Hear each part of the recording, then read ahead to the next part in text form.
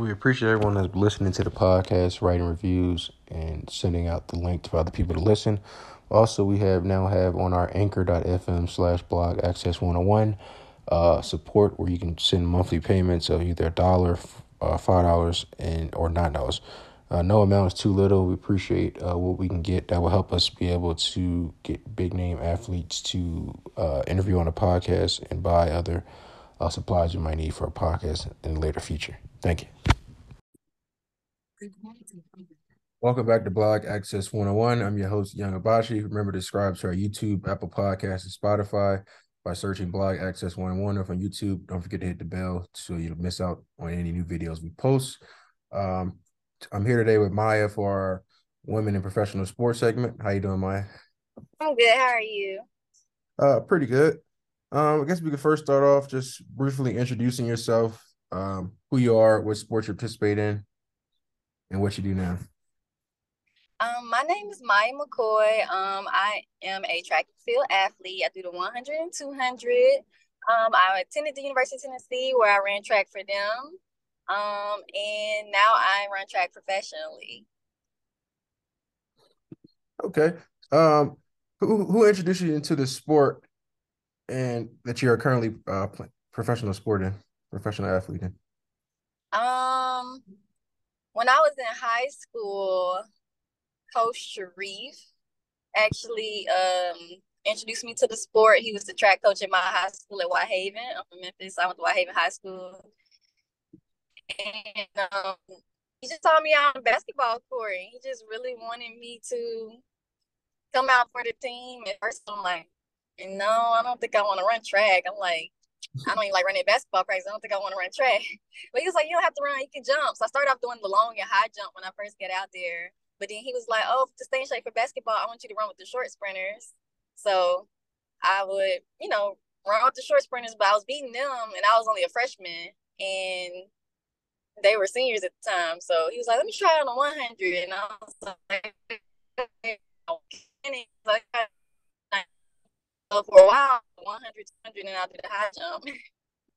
So that's kind of how I started running track. And then next thing I know, I was a state champion in Tennessee, sophomore to senior year, 100, 200. Oh, man, I'm going in and out. Yeah. You good now? Oh, okay, yeah. But next thing I know, I was state champion from freshman year to not freshman year, sophomore year to senior year in the 100, 200, and I anchored the 4x2 and 4x4. They'll win as well.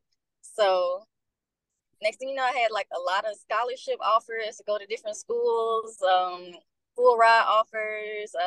My 5 official visits I took was I took Cincinnati, Alabama, Georgia, LSU, and Tennessee. And of course, I ended up choosing Tennessee. And now I run track professionally after a good collegiate season. Yeah, My collegiate years. yeah, he was gonna be in the SEC regardless. Yeah. I forgot you said you played basketball. That's funny. Mm-hmm. He smooth transition you into running track. He said you could start off with the jumps. Yeah, I know, right? Got tricked into doing it. Yeah, that's funny. Describe your traditional day being a professional track athlete. A traditional day being a professional track athlete, it's a little, I guess, a little on the boring side, a little bit, but then not to me because like I'm doing what I love to do, which is everyday workout, train, and get better. So in the fall when it was conditioning here, I will get up and I had weights at 7:30, and then after weights I'll probably give me a nice little breakfast and then just get my mind right for the afternoon for afternoon practice. The workouts would be a little tough because it was conditioning. We'll have stuff like hills, stadiums, and just hard workouts on the grass. And then now my schedule is pretty much try to wake up early. I don't know, when I wake up early I just feel much more productive. So I get up about 7:30, try to stretch. Sometimes I get a little core. I get a nice breakfast in before I have to go to practice at 1 o'clock, and just practice at 1 o'clock. And then after the workout, we go to weights. So that's pretty much. And then Wednesdays is typically recovery day. We might do a pool workout, which is pretty fun. And I'm also the volunteer assistant track coach too for Auburn. So I just get to, help out with the team. My coach is Coach Ken, and their programs is men and women, so it's kind of split up. So since he's the men's sprint coach, I'm the men's sprint, like volunteer sprint coach. So I work with the men every day. I also train with them every day. So I feel like I'm pretty much chasing every day at practice because I run with the boys. It's all right. Get that work in. What are some things you wish you knew prior to becoming a professional athlete? Um, I wish. I'm trying to think. It's. I feel like I wish I knew how different it was in the professional track world. Like I feel like it's not as structured. It's like coming out of college, all your meets are kind of picked out for you. Because the head coach is gonna pick out what meets way ahead of time. You'll know your meets way ahead of schedule. Whereas now I feel like it's like, oh, you want to do this meet, and you just kind of go. It's like you gotta be prepared at all times.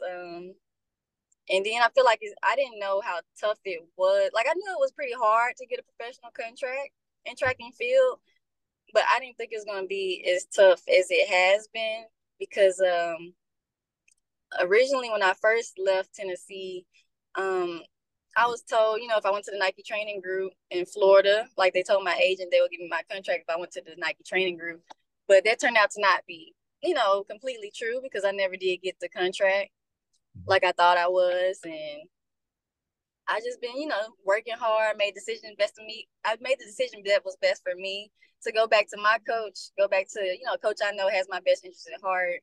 Um, Go back to the training I know works for me and just, work hard until I can hit those fast times to get a contract. Cause it's actually really tough. Like you see athletes like Alicia Johnson who does hurdles.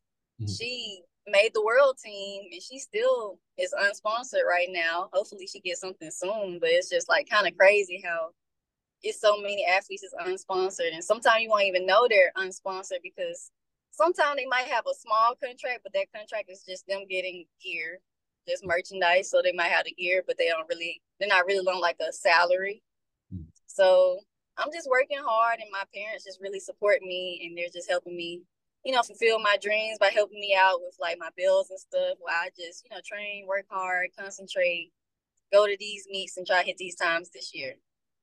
You always gotta have a strong support system. Is it like a particular like mark you got hit? Like I guess either well, obviously not time since the one girl made the national team, but I guess you got to like place when you get to the national meets or consistently.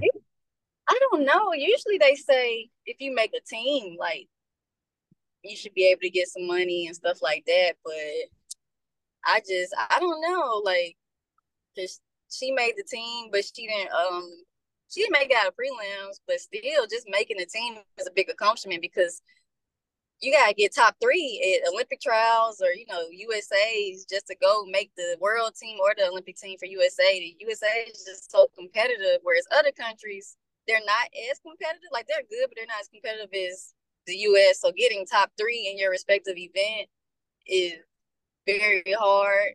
Like I feel like even if you just make the Olympic trials or USA's by hitting the standard, like that's an accomplishment within itself too. So I'm not sure how it goes exactly. I feel like I'm still new and I'm still learning each day.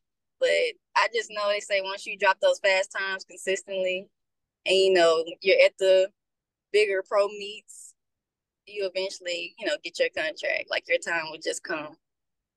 That's where you just gotta keep an eye on you. So what are some goals you have for this upcoming outdoor season? Some goals I have is I really want to get to 10 seconds. I was so close leaving Tennessee. I ran 11:08. I just really hope I get 10:9 and then just even faster, maybe 10:8, 10:7. Like, and then you to get top three in USA right now, like you have to hit those times. So if I want to make a team, I have to hit 10 seconds. Um, for the 200, I hope to get right now. My hope right now is just get a non-wind aided 22 because I feel like every time I run 22 seconds, it's windy. So if I get a non-wind aided 22, I will be happy. But I feel like now I want to say last Olympic trials in like USA's last year. I think you had to hit like 21.9, like 21.8 just to make the teams. I was like, USA is just tough. Like every girl is just so good. Every girl's just as fast. So it's pretty tough, but I don't know. I have faith in myself and I trust my training and my coach a lot that I can get there. And I'm just hoping I can get there. Yeah, you got this. You know, you putting that training in, working out with the boys and everything, so you be good. Yeah. You kind of touched on this, but what coach or person was most influential in your success as an athlete? Um, my most influential coach, I would say Coach Ken, who's my coach now, because when I first got to college, I had a different coach for freshman to junior year, and I wasn't doing that great, really. I know junior year, like I think I finally PR'd in both my events, but like freshman and sophomore year, I didn't even hit a PR. And it was kind of, it was kind of discouraging. Kind of started to give up a little bit because I was thinking like, man, I thought I was fast, but maybe I'm not, that fast to where I thought I could, actually accomplish much, in the SEC or possibly go to pro. But once he became the coach my senior year, I kind of just took off and I got that confidence in myself again that I could do this and I can go pro. Because as soon as he got there, I was PRing like just about every indoor meet in the 60 and the 200. Then I went on to SECs to get bronze in both the 60 and 200, and I was the only athlete that year, 2019, to qualify for both finals in the 60 and 200. Nice. And I actually made it to indoor nationals. That was my first year ever making it to indoor nationals in my senior year. Indoor nationals went okay. I got ninth, so one spot out the final of the 60. What was I, like 12th in the 200? I can't remember exactly, but that meet, I don't know. I feel like I just had an off day. It wasn't the best day, and I was just so ready for that outdoor season to kind of be myself because indoor went so well, and I'm ready for that outdoor. But then, unfortunately, I got injured. I had a slight tear in my posterior tibial tendon, so I had to redshirt my outdoor season. But I just did grad school, came back, and unfortunately, COVID happened 2020. But my grad program's 2 years anyway, so came back again. Finally, had that outdoor season 2021, and I got bronze in the 100 100 and 200 that year as well. So it was a pretty good year, and I qualified for Olympic trials, and at Olympic trials I made the semifinals in the 100, and I was very excited about that. So I can say I'm an Olympic trial semifinalist, so that was fun. And I'm just looking forward to accomplishing more.